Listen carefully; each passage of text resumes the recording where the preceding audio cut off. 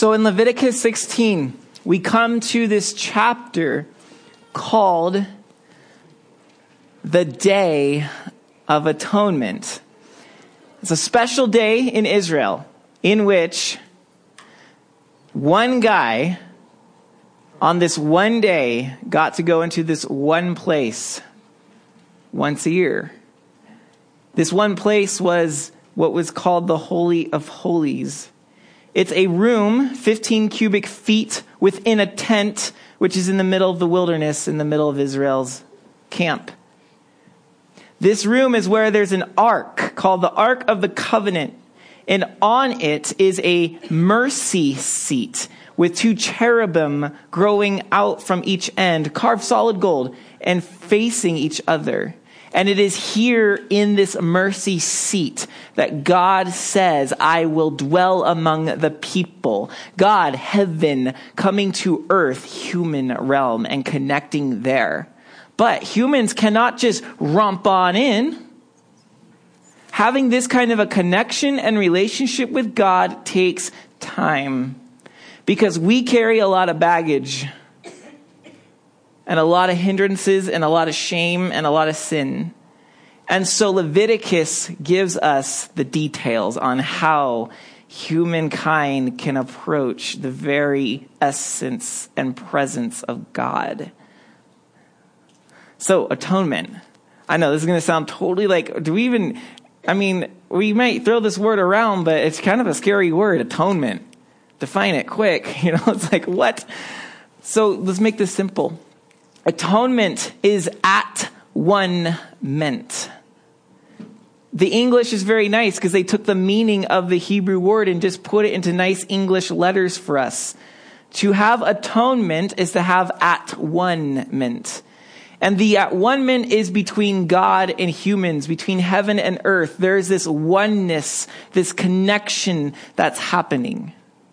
Now, why do we need atonement? Why do we need to be brought together as one? Because of the tear in life.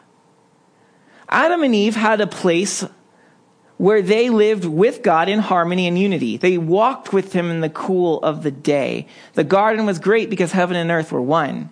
God and humans were one. Adam and Eve make a poor choice, and heaven and earth tear apart. Humans rend the relationship with God and go their own way.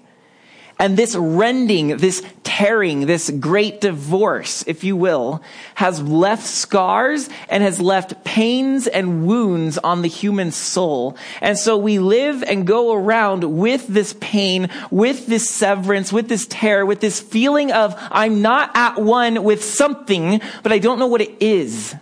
And the way this pain festers in the human life is generally in either fear, in anger, or in shame. Fear, anger, and shame come in and they drive us to do things with our pain. They remind us that we're missing something. And so we can choose to numb our pain with substance or entertainment or hedonism, all kinds of things that make us feel good. We can numb it. Or we can hurt others with our pain. There's a saying that hurt people. Because of something that's wrong with us that we've not quite mastered, don't know the story behind, we can tend to hurt people with our fear, with our anger, with our shame. So we numb it, we hurt others, or we hide from it. We just ignore it. And we choose to bury ourselves in work or in an identity we've made for ourselves or in a relationship. We bury ourselves in our possessions because we're trying to hide. Now, Adam and Eve did a little bit of this hiding and in a sense hurting one another. In that when God comes in the garden, right after they make their mistake and they begin to move away from God, he comes to immediately say, I want at one meant with you. What does he do? It says in Genesis 3, as God's walking through the cool of the day, he asks, because he suddenly realizes Adam and Eve are gone. Adam, where are you? Where are you is an invitation for at-one-ment. Where are you says, there has been a rupture, a severance, a tear, a split. I feel it. I smell your pain. Where are you? Let's heal this. And what do they do instead? They hide. They cover themselves with fig leaves. And then when they finally, okay, we're found out. Let's come forward. The woman did it, Adam says. God asks the woman, is this true? And she says, the serpent. And on the game could go. There's this blaming. There's this, in a sense, scapegoating. There's this, wrong has been done. A severance and a tear has happened. So we're going to point the finger there. And this still happens as we feel our pain, our lack of oneness with God. We can hurt other people. We can put our problems onto them.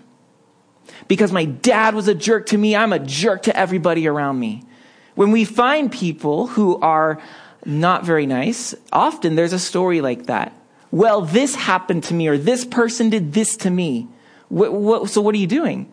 You're taking the pain you've received and you are using the people around you as your scapegoat. You're putting it onto them. In Leviticus 16, this Day of Atonement, where God gives Israel this invitation to become one with him again, like Adam and Eve, though this time, the Day of Atonement is this day of very detailed and complex order of events, and it gives Israel the chance to say what Adam did not say. It gives Israel the chance to say, here I am. Oh, my people, where are you? And on the Day of Atonement, they step forward and say, here we are. Make us one with you. It's a beautiful day that they celebrate. So let's look at it.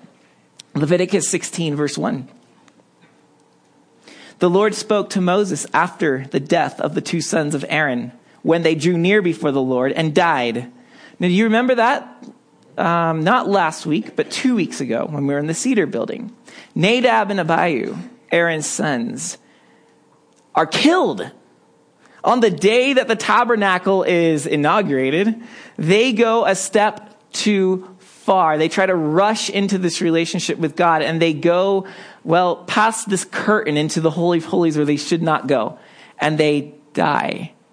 Well, now, speaking of them, the two humans who, remember, God was living in a garden with humans, but two humans messed that up. God is living in a tabernacle with humans, but two humans messed that up. So let's do this all over again. Let's give us the chance to step forward and say, God, here we are, make us one, because we've messed up yet again.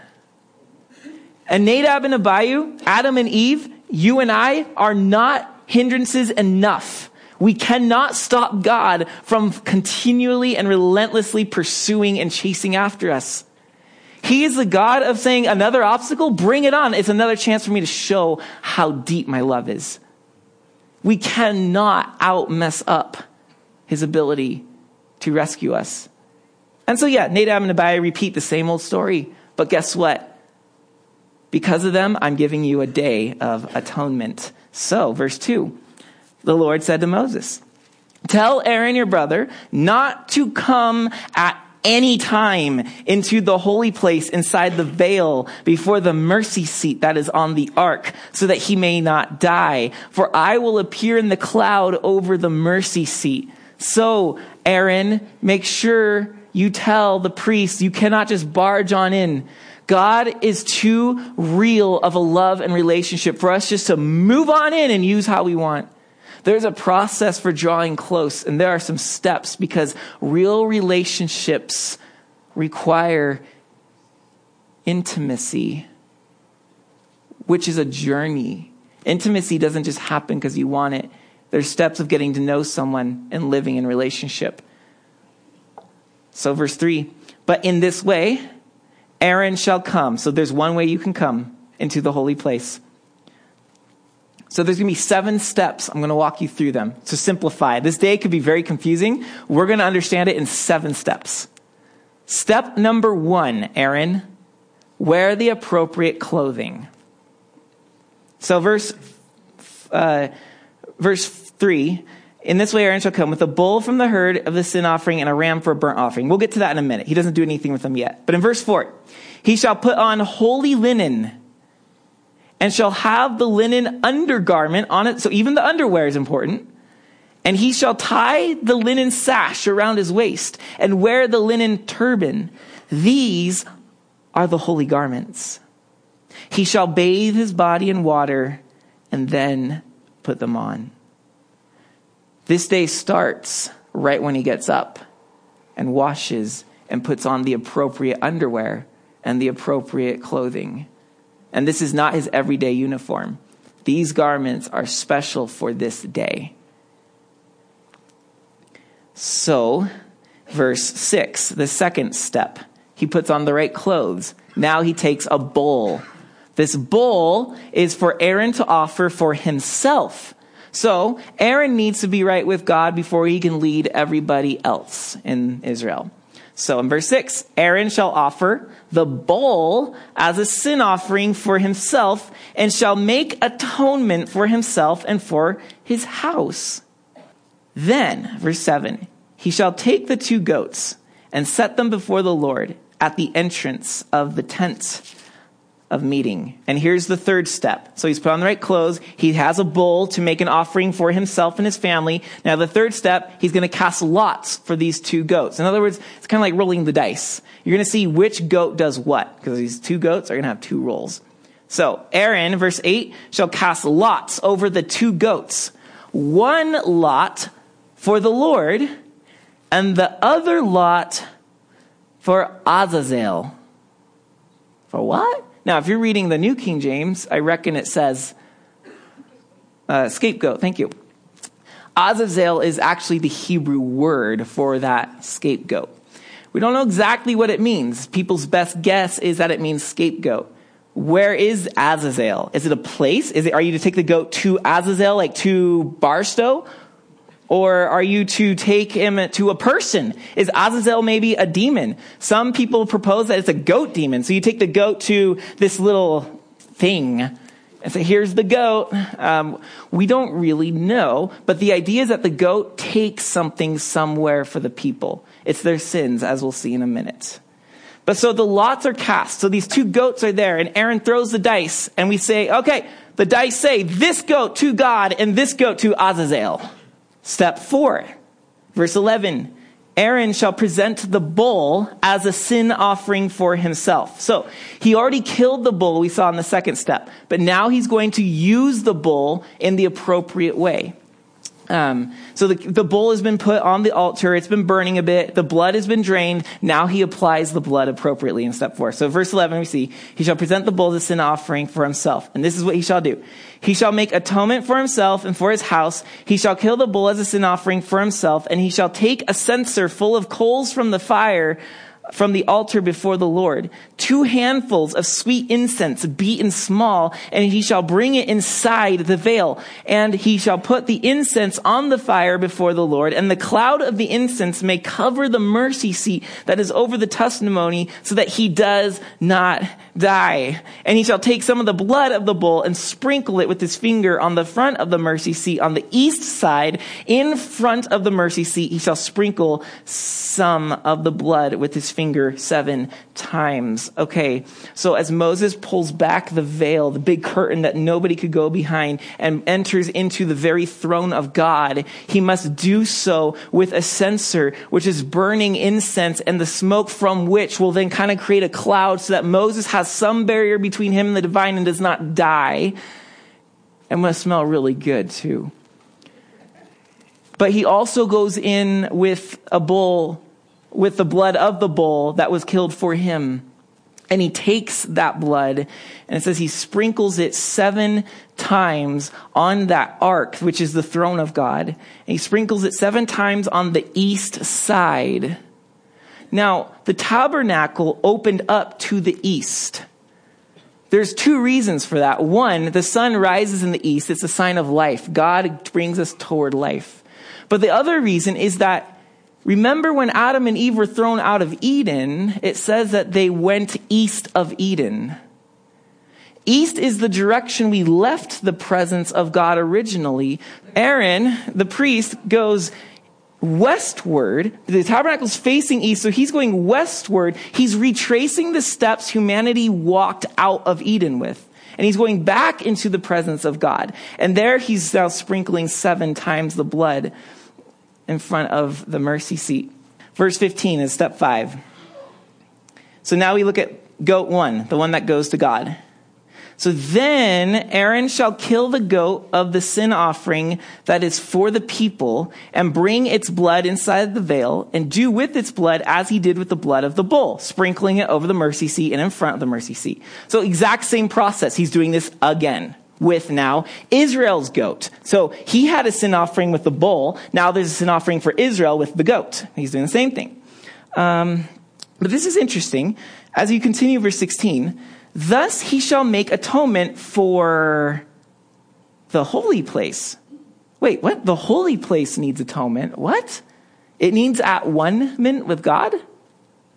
Because of the uncleanness of the people of Israel. And because of their transgressions, all their sins. So because Israel has sinned, the tabernacle, the house of God, needs atonement. So there's this mirror image in which when the people do something foolish, the tabernacle wears the mark of it. Which tells us that sin is never private. That the sinner's sin stains more than himself. And it always affects something else. 17, no one may be in the tent of meeting from the time Aaron enters to make atonement in the holy place until he comes out and has made atonement for himself and for his house and for all the assembly of Israel. Aaron, like Jesus, does it alone. Then he shall go out to the altar that is before the Lord and make atonement for it. So the tent needs atonement. The altar needs atonement. And he shall take some of the blood of the bull, so from his sacrifice, and some of the blood from the goat, Israel's sacrifice, and put it on the horns of the altar all around. And he shall sprinkle some of the blood on it with his finger 7 times and cleanse it and consecrate it from the uncleanness of the people of Israel. So he's done this in the very throne of God on the mercy seat. Now he goes out to the outer courts where all the people are watching, and he puts, well, it's Leviticus and it's graphic, but he smears the blood upon the 4 corners of the altar, would have horns that come up, and he would smear the blood on those, and then he would walk to it and sprinkle 7 times on that as well, because everything is needing cleansing and reunification with God, because the people have made choices to walk away. Step 6, verse 20. And when he has made an end of atoning for the holy place and the tent of meeting and the altar, he shall present the live goat. Why the live goat? Because this goat doesn't die. This goat stays alive. He's the lucky goat, maybe. And Aaron shall lay both his hands on the head of the live goat and confess over it all the iniquities of the people of Israel and all their transgressions, all their sins. It's probably a good thing they limit that to Aaron, because I could imagine how people would start shouting out, oh, don't forget Billy's sin, and oh, don't forget, and Aaron's just going to keep, yes, Lord, we know you know everything we've done. We don't need to name names or specific details, but Aaron takes care of that. And he shall put them, the sins, on the head of the goat and send it away into the wilderness by the hand of a man who is in readiness. Now, hold your spot there at verse 22. He shall put the sins on the head of the goat. Yes, in one sense, because he's got his hands on the goat and he's confessing the sins upon the goat, and the goat symbolically wears the sin as it goes out. But on the other hand, the rabbis have this tradition in which they make comments on the text, and part of their comments on this part of the Bible says that they would actually take a red cord and tie it around the head of the goat, so that the red representing their sin was literally on the head of the goat as the goat is then led out of the camp and into the wilderness, which is really cool because John the apostle John, who wrote a gospel, is a Jew, knows about the Day of Atonement, and he then talks about Jesus going to the cross and how the Romans put a crown of thorns, making what would look like a red rope around his head as he's wearing the sins of the people. And then Pilate says, take him away. Like they take the goat away from the camp. Jesus is led away outside the city. And so this goat and Jesus have something in common. In verse 22, the goat shall bear all their iniquities on itself to a remote area, and he shall let the goat go free in the wilderness, never to return. So the sins are on this goat, and the goat goes away from the camp. Brothers and sisters, that is good news for Israel. That is good news for you, that Jesus takes our sins on himself and he takes them out and away. The goat doesn't come back to say, let my ghost haunt you. Your former sins are now going to follow you around in your dreams, and in every silent corner of your house, you're going to think about what a failure you are, and you're going to live in shame and hide that and carry that around and bury it so people don't know about you. And you're going to be angry because of it, and you're going to hurt people because of it, and you're going to live in fear of the future because of it. Nope, the goat doesn't come back. And neither should then the memories or the feeling of shame or a failure or of I'm not good enough. God says, hey, this is start over, Day of Atonement. This is like a new year for you. It's clean slate. Don't let those things, if you let those things live with you, you haven't actually given them to the goat. If we let our past and our shame and our miseries live with us, then we haven't actually understood the cross of Christ. And so the goat goes out to Azazel, or meaning he's the scapegoat. He takes it entirely away. Step 7, the final, is the ram. There's 2 rams. Aaron has a ram. The people have a ram. These rams are the burnt offerings. You may remember from the beginning of Leviticus, the burnt offering is the one where the entire animal, everything is consumed by fire, because it's a sign of we're giving all of ourselves to God. So thank you. You're taking our sins away. We're giving everything we have left to you. So verse 23, Aaron shall come into the tent of meeting and shall take off the linen garments that he had put on when he went into the holy place and shall leave them there. See, these garments are for that specific purpose. Then he shall bathe his body in water in a holy place and put on his garments, so his normal uniform, and come out and offer his burnt offering and the burnt offering of the people and make atonement for himself and for the people. And the fat of the sin offering, so that's the bull and the other goat that was killed, it's going back and forth on us, he shall burn on the altar, and he who lets the goat go to Azazel shall wash his clothes and bathe his body in water, and afterwards he may come into the camp. And the bull for the sin offering and the goat for the sin offering, whose blood was brought in to make atonement in the holy place, shall be carried outside the camp. Their skin and their flesh and their dung shall be burned up with fire. So the sin offerings were not like the burnt offering. They were not entirely consumed on the altar. You had certain sections of the animal burned, and then the blood poured in certain places in the tabernacle. Then you take the rest of the animal outside the camp and you burn it. That's what that's saying. 28. And he who burns them shall wash his clothes and bathe his body in water, and afterward he may come into the camp. Said very little about the rams, but they were there. They were burned. They were the burnt offering. Israel and Aaron saying, all right, we dedicate ourselves to you, O Lord. And then they do the cleanup stuff, and everything is done. They've cleaned up. They're done. So 29, some commentary from God upon this day. It shall be a statute to you forever, that in the 7th month, on the 10th day of the month, you shall afflict yourselves and shall do no work, either the native or the stranger who sojourns among you. You shall afflict yourselves. Basically, this means deny yourselves. The idea there is fasting. Now, the 10th day of the 7th month is autumn. The Jews went by a lunar calendar, so it doesn't always line up with our 12-month calendar, our solstice calendar. But the 7th month would be in the autumn. The first day of the 7th month was their new year. They would blow ram's horns and announce a new year has come, because they were following a year that followed the crop cycles. 10 days after that is this Day of Atonement, so we get to start the new year clean. The 10 days in between New Year and the Day of Atonement were known as the days of awe. The days of awe were when they, for 10 days, prepared themselves for the Day of Atonement, reflecting upon their past year, confessing their sins, thinking about what they've done and how they can live better, and fasting and doing things to put their body in submission to the ways of God and recommitting themselves to the ways of God.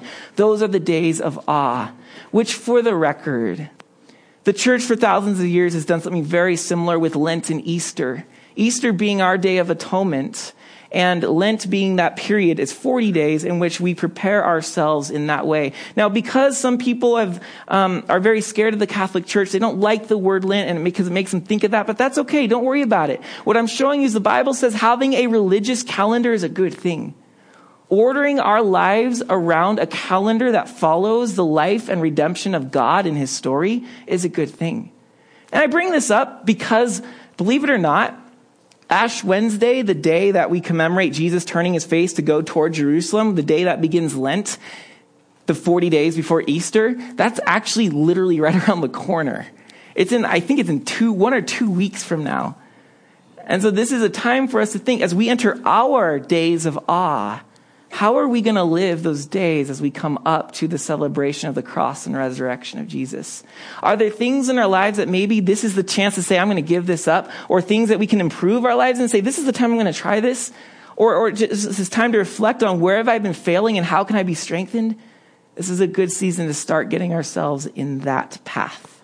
Okay, and then verse 30, the key verse. For on this day shall atonement, oneness, be made for you to cleanse you. You shall be clean before the Lord from all your sins. That's all you need to know about this day. Let me read that again. For on this day shall atonement be made for you to cleanse you.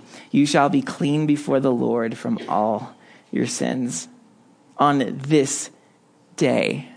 Now the prophets, you may remember, you may have noticed, always talk about on that day, right? There's some like nebulous day in the future.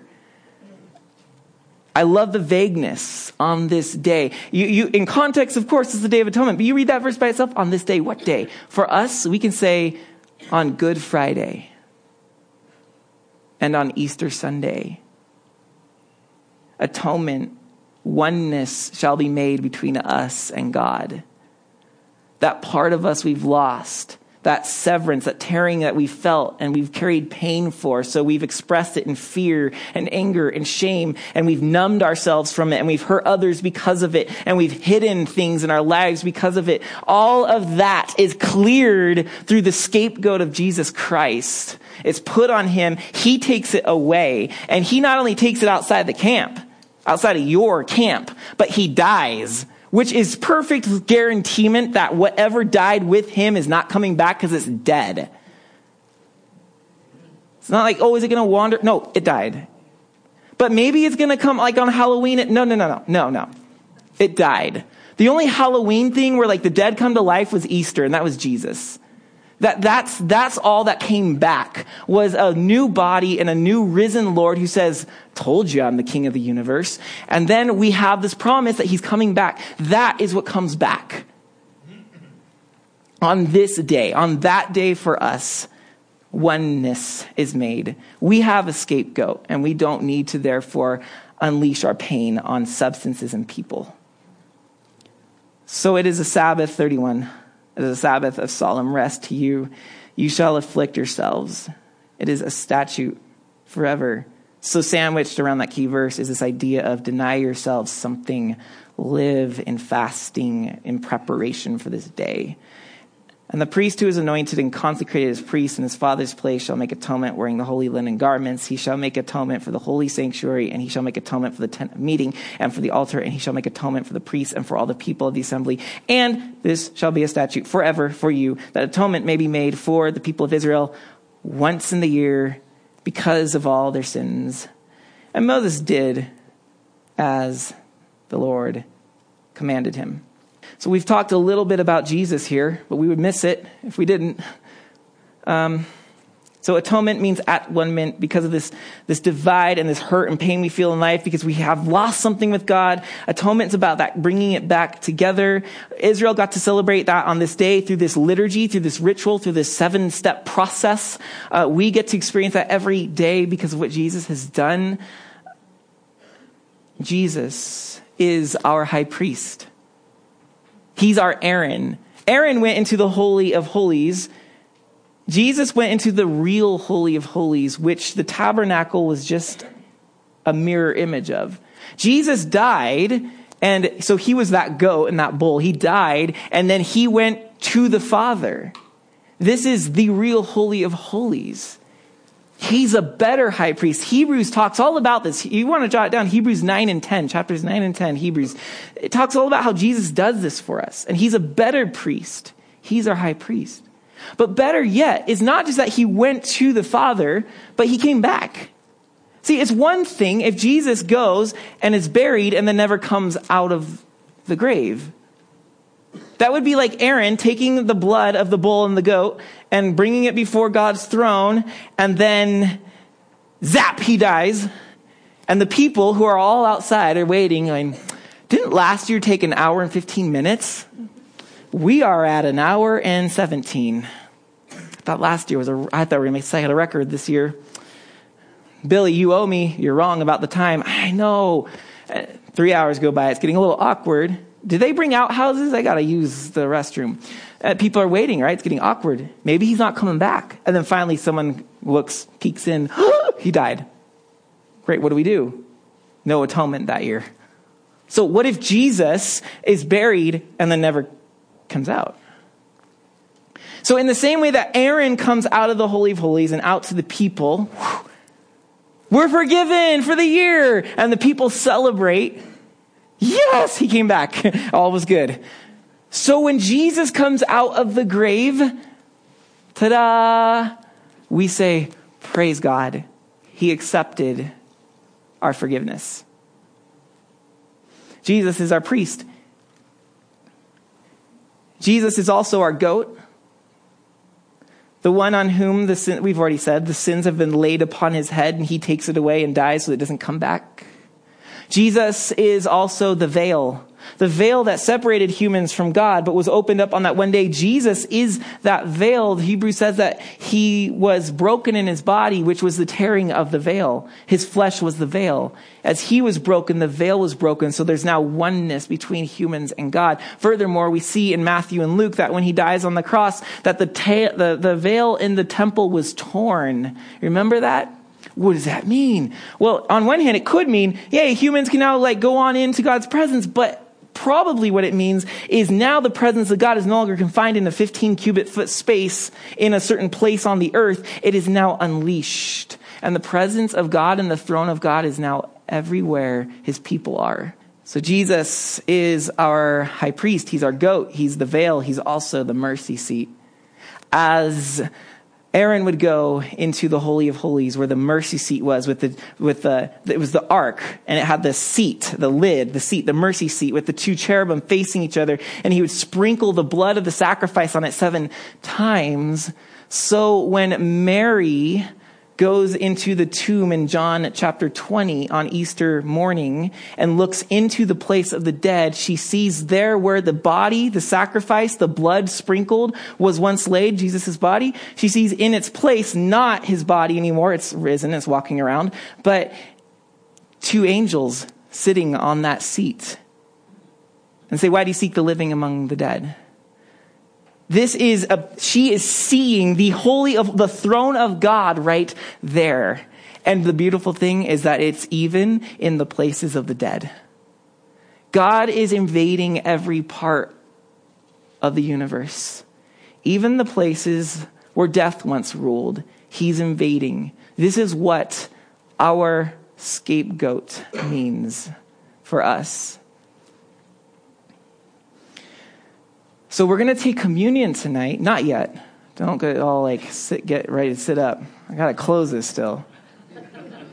Man, I got to close it. We will take communion in hopefully 10 minutes. 5 or 10. Don't take bets. And we're going to thank him for being our atonement, that we have oneness with God. But I want to finish this with 5. I didn't know what else to do, so I just said, you know what? Let's just put them together. 5 observations from this passage I have for you. 5 observations. Number 1, intimacy with God is a journey. Intimacy with God is a journey. So why is there this Holy of Holies in which there's this process to enter and there's this veil and there's this whole system of how do you get to God? Because sometimes we need to stop wearing t-shirts that say, Jesus is my homie. What I mean is, not if you have that shirt in your closet, you can throw it away later. It's okay. But no, I'm not actually ragging on that. The point is that sometimes we kind of act like God is just cool with whatever we do, because he's just super close with us. I'm super close with him, and we're like, no. I mean, yes, God came down to us, but he's also asking us to become sons and daughters of God, and he's trying to bring us up to something. He came down to us to bring us up, not so that we can keep him chained down to our way of living. So to have this intimacy, this Holy of Holies kind of relationship with God, it's a journey in which there are steps and hurdles and sacrifices to be made on the way. And it's a growth. You don't just barge on into the Holy of Holies. Nadab and Abihu learned that you don't do that. We grow into that through a series of prayers and reading scripture and serving others and obeying Christ one step at a time. The intimacy grows. It's a journey.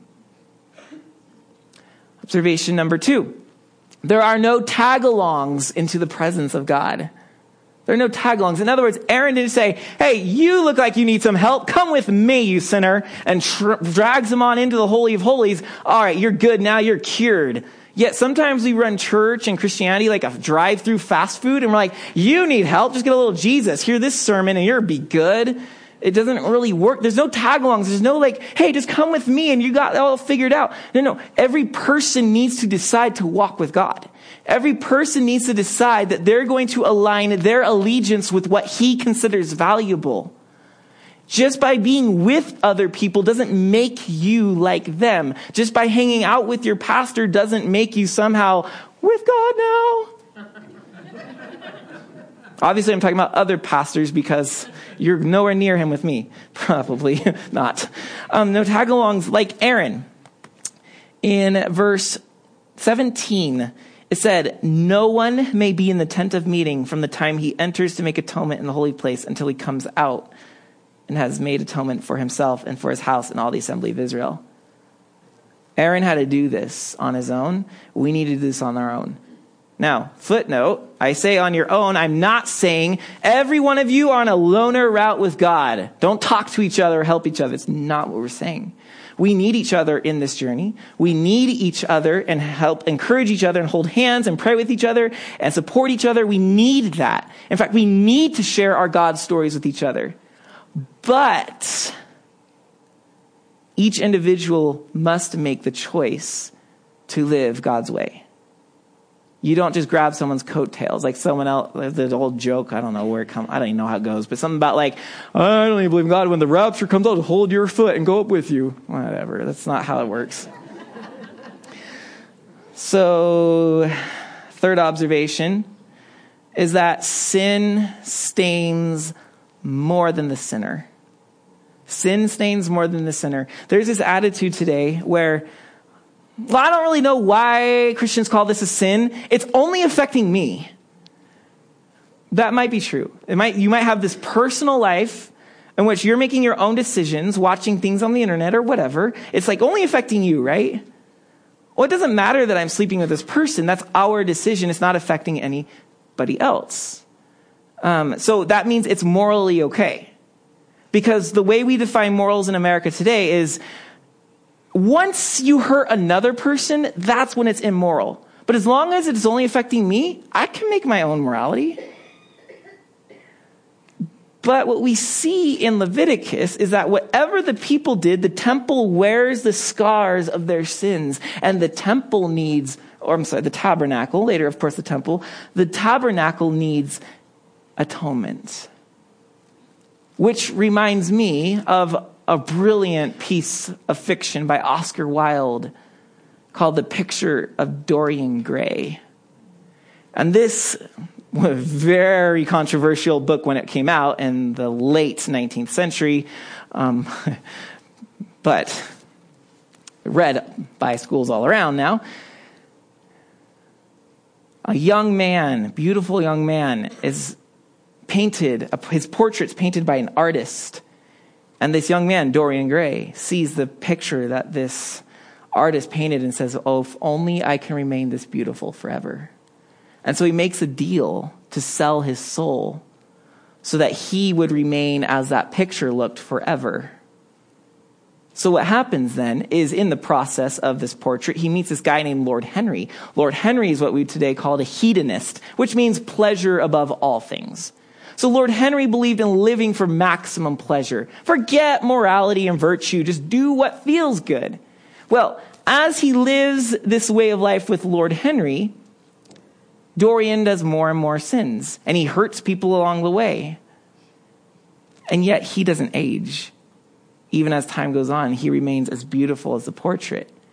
But up in his attic, where the portrait is, the image is getting uglier and uglier as he sins, until it becomes a hideous monster. And at the end, I don't want to blow it.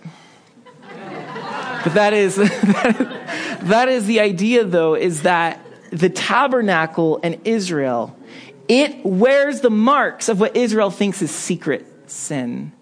And we need to consider that something, even though you may think you have it hidden from everybody else, and it may not be affecting anybody else, every action we make impacts the soul on the trajectory of eternity. So, over my 20 years, this little addiction may not be much to me over 20 years, but take that trajectory over eternity, what does that addiction look like? Monstrous. Exponentially worse. The concept we must think is every action affects and impacts the soul, and though it might seem microscopic now, think about it for eternity. What will you become? The sin stains more than the sinner. Observation number 4, God is not angry. Sometimes we come to passages like this and we see, okay, so they're bringing these animals because Israel sinned and God is really upset with their sin. So they go like, God, we're really sorry. Take our animal. Don't be angry at us. And God vents all of his anger upon the animal and says, okay, now I can hug you guys. I got my fit out on the animal.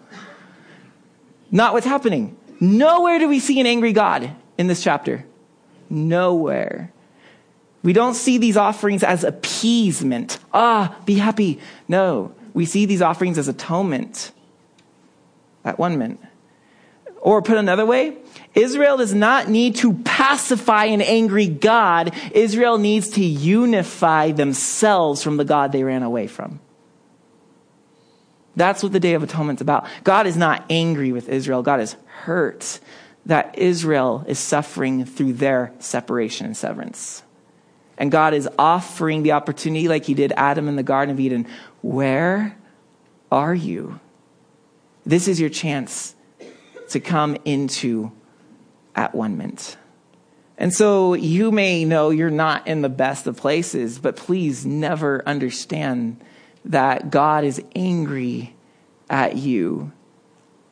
If you are hurt by sin or by your choices, God is right there weeping with you. He wants to lead us out of those decisions and out of that life.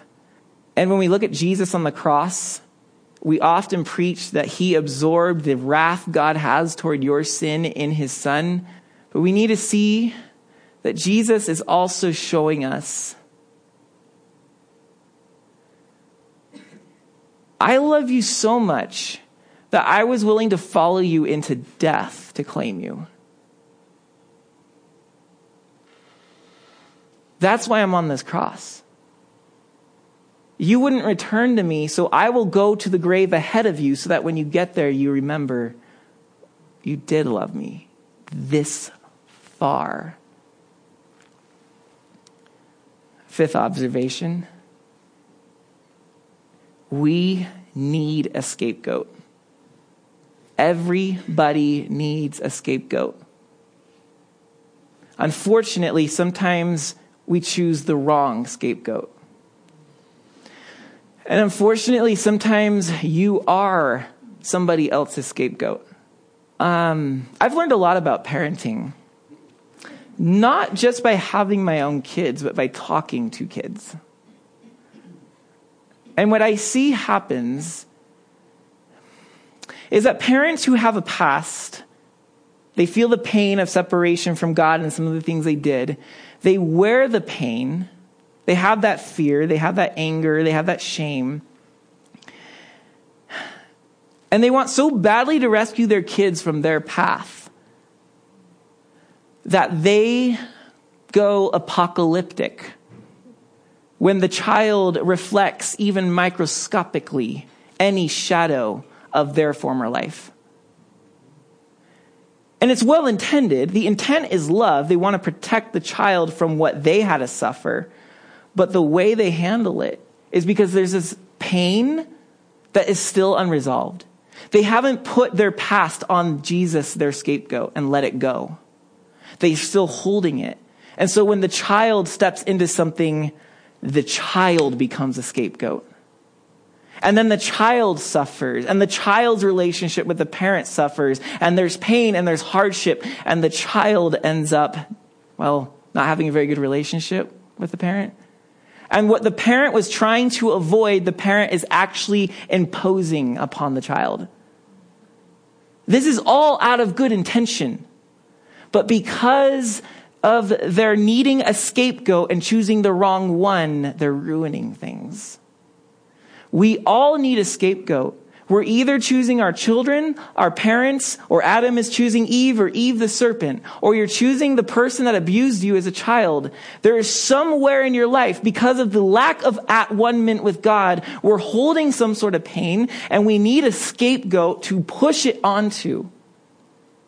And if we don't choose Jesus Christ on the cross, crucified for us to be our scapegoat, someone else will be the victim of your cross. So there is only one scapegoat. If Jesus is your scapegoat, we cannot push our pain and failure on the heads of others. Because if he is the scapegoat you choose, he is taking it to the grave, never to be seen. And you are now a new creature. The question we must stare in the face tonight and ask ourselves is, who or what is my scapegoat? Am I trusting Jesus as that?